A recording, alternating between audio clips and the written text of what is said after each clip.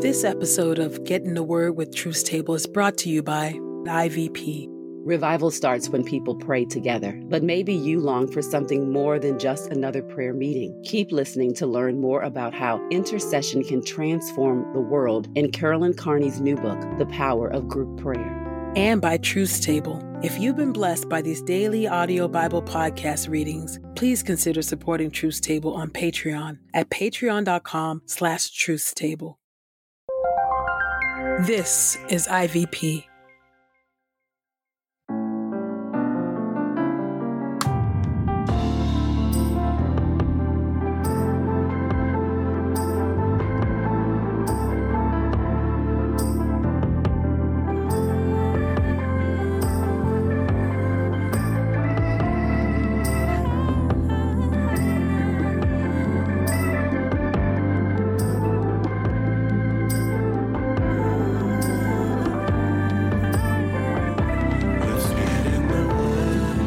Listening to Get in the Word with Truth Table. Your word is truth, your word is life. Presented by InterVarsity Press.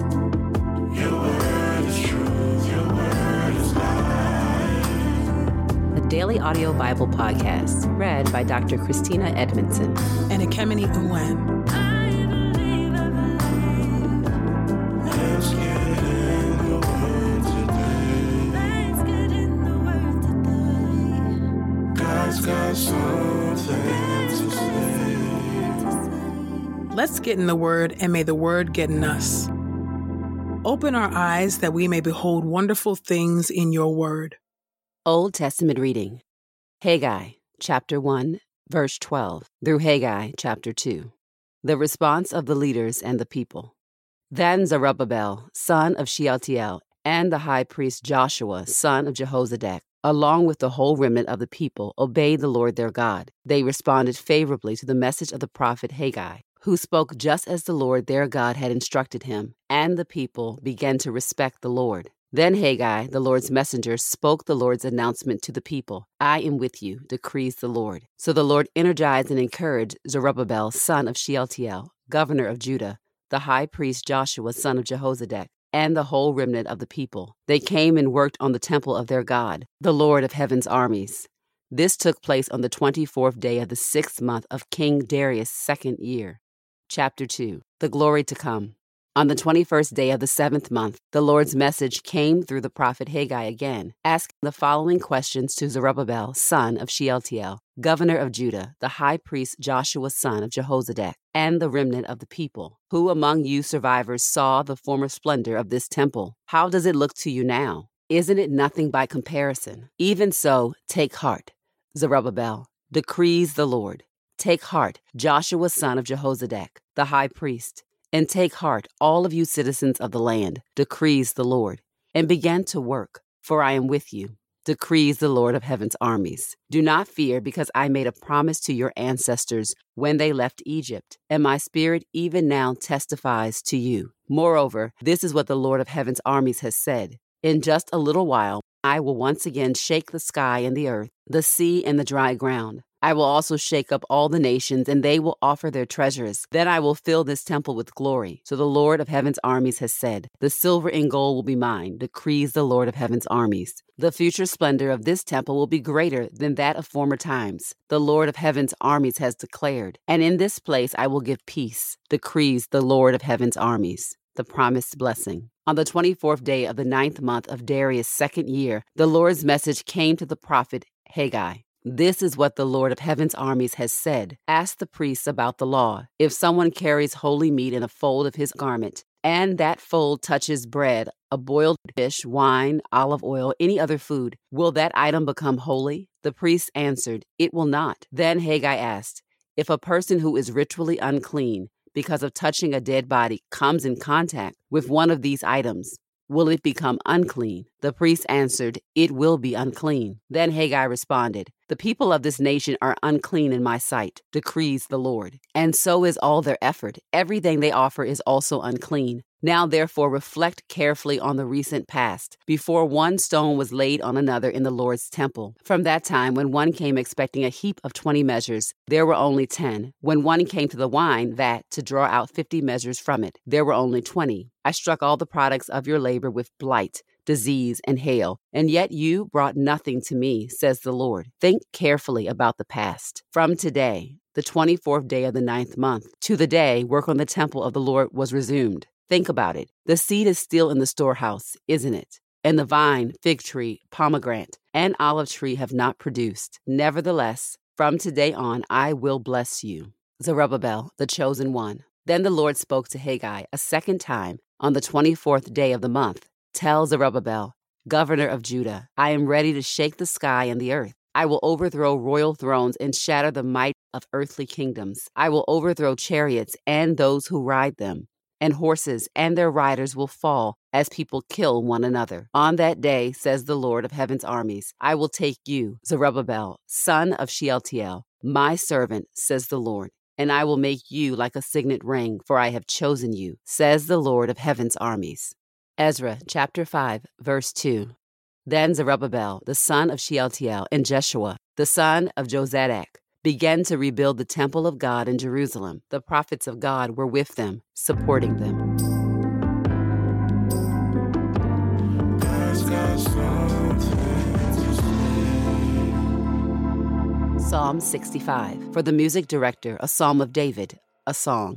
Praise awaits you, O God, in Zion. Vows made to you are fulfilled. You hear prayers. All people approach you. Our record of sins overwhelms me, but you forgive our acts of rebellion. How blessed is the one whom you choose and allow to live in your palace courts. May we be satisfied with the good things of your house, your holy palace. You answer our prayers by performing awesome acts of deliverance. O God, our Savior, all the ends of the earth trust in you, as well as those living across the wide seas. You created the mountains by your power and demonstrated your strength. You calmed the raging seas and their roaring waves, as well as the commotion made by the nations.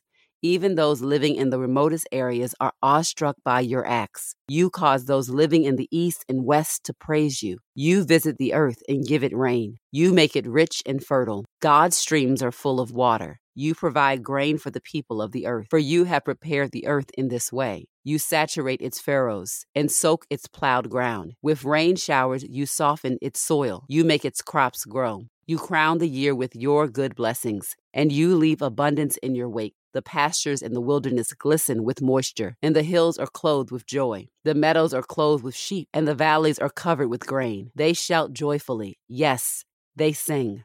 Zechariah chapter 1. Introduction. In the 8th month of Darius, 2nd year, the Lord's message came to the prophet Zechariah, son of Berechiah, son of Iddo. The Lord was very angry with your ancestors. Therefore say to the people, the Lord of heaven's armies says, turn to me, says the Lord of heaven's armies, and I will turn to you, says the Lord of heaven's armies. Do not be like your ancestors, to whom the former prophets called out, saying, this is what the Lord of heaven's armies has said. Turn now from your evil wickedness. But they would by no means obey me, says the Lord. As for your ancestors, where are they? And did the prophets live forever? But have my words and statutes, which I commanded my servants the prophets, not outlived your fathers? Then they paid attention and confessed, the Lord of heaven's armies has indeed done what he said he would do to us because of our sinful ways. The introduction to the visions. On the 24th day of the 11th month, the month Shebat, in Darius' 2nd year, the Lord's message came to the prophet Zechariah, son of Berechiah, son of Iddo. The content of the first vision. I was attentive that night and saw a man seated on a red horse that stood among some myrtle trees in the ravine. Behind him were red, sorrel, and white horses. The interpretation of the first vision. Then I asked one nearby, what are these, sir? The angelic messenger who replied to me said, I will show you what these are. Then the man standing among the myrtle trees spoke up and said, these are the ones whom the Lord has sent to walk about on the earth. The riders then agreed with the angel of the Lord, who was standing among the myrtle trees. We have been walking about on the earth, and now everything is at rest and quiet. The angel of the Lord then asked, O Lord of heaven's armies, how long before you have compassion on Jerusalem and the other cities of Judah that you have been so angry with for these 70 years? The Lord then addressed good, comforting words to the angelic messenger who was speaking to me. Turning to me, the messenger then said, Cry out that the Lord of heaven's armies says, I am very much moved for Jerusalem and for Zion, but I am greatly displeased with the nations that take my grace for granted. I was a little displeased with them, but they have only made things worse for themselves. The oracle of response. Therefore, this is what the Lord has said. I have become compassionate towards Jerusalem and will rebuild my temple in it, says the Lord of heaven's armies. Once more, a surveyor's measuring line will be stretched out over Jerusalem. Speak up again with the message of the Lord of heaven's armies. My cities will once more overflow with prosperity, and once more the Lord will comfort Zion and validate his choice of Jerusalem. Vision 2. The 4 horns. Once again I looked, and this time I saw 4 horns. So I asked the angelic messenger who spoke with me, What are these? He replied, These are the horns that have scattered Judah, Israel, and Jerusalem. Next the Lord showed me the 4 blacksmiths. I asked, What are these going to do? He answered, These horns are the ones that have scattered Judah, so that there is no one to be seen. But the blacksmiths have come to terrify Judah's enemies and cut off the horns of the nations that have thrust themselves against the land of Judah in order to scatter its people. Your word is true. New Testament reading. Revelation chapter 1 through Revelation chapter 2, verse 11. Chapter 1, the prologue.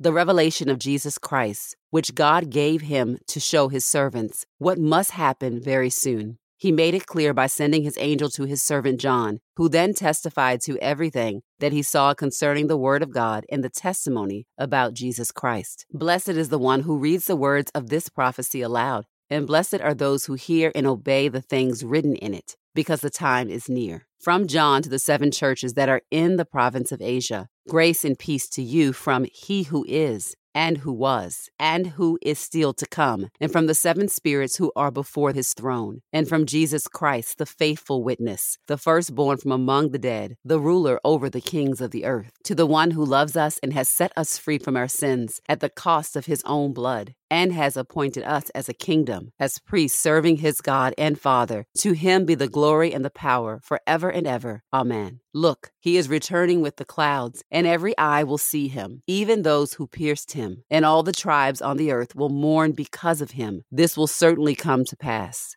Amen. I am the Alpha and the Omega, says the Lord God, the one who is, and who was, and who is still to come, the all-powerful. I, John, your brother, and the one who shares with you in the persecution, kingdom, and the endurance that are in Jesus, was on the island called Patmos, because of the word of God and the testimony about Jesus. I was in the Spirit on the Lord's day, when I heard behind me a loud voice like a trumpet, saying, Write in a book what you see, and send it to the 7 churches, to Ephesus, Smyrna, Pergamum, Thyatira, Sardis, Philadelphia, and Laodicea. I turned to see whose voice was speaking to me, and when I did so, I saw 7 golden lampstands, and in the midst of the lampstands was one like a son of man. He was dressed in a robe extending down to his feet, and he wore a wide golden belt around his chest. His head and hair were as white as wool, even as white as snow, and his eyes were like a fiery flame. His feet were like polished bronze, refined in a furnace, and his voice was like the roar of many waters. He held 7 stars in his right hand, and a sharp double-edged sword extended out of his mouth. His face shone like the sun shining at full strength. When I saw him, I fell down at his feet as though I were dead. But he placed his right hand on me and said, Do not be afraid. I am the first and the last, and the one who lives. I was dead, but look, now I am alive, forever and ever. And I hold the keys of death and of Hades. Therefore, write what you saw, what is, and what will be after these things. The mystery of the 7 stars that you saw in my right hand and the 7 golden lampstands is this. The 7 stars are the angels of the 7 churches, and the 7 lampstands are the 7 churches. Chapter 2. To the church in Ephesus. To the angel of the church in Ephesus, write the following. This is the solemn pronouncement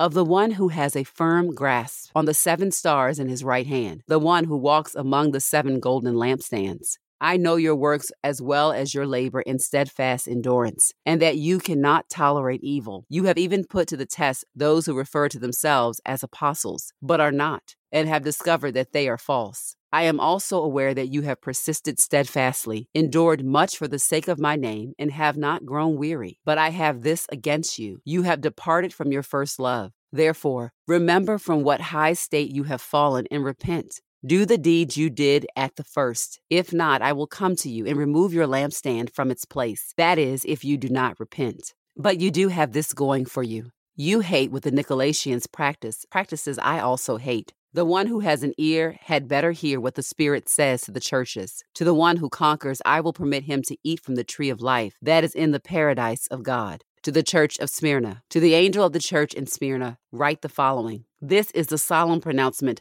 of the one who is the first and the last, the one who was dead but came to life. I know the distress you are suffering and your poverty, but you are rich. I also know the slander against you by those who call themselves Jews and really are not, but are of a synagogue of Satan. Do not be afraid of the things you are about to suffer. The devil is about to have some of you thrown into prison, so you may be tested, and you will experience suffering for 10 days. Remain faithful even to the point of death, and I will give you the crown that is life itself. The one who has an ear had better hear what the Spirit says to the churches. The one who conquers will in no way be harmed by the second death.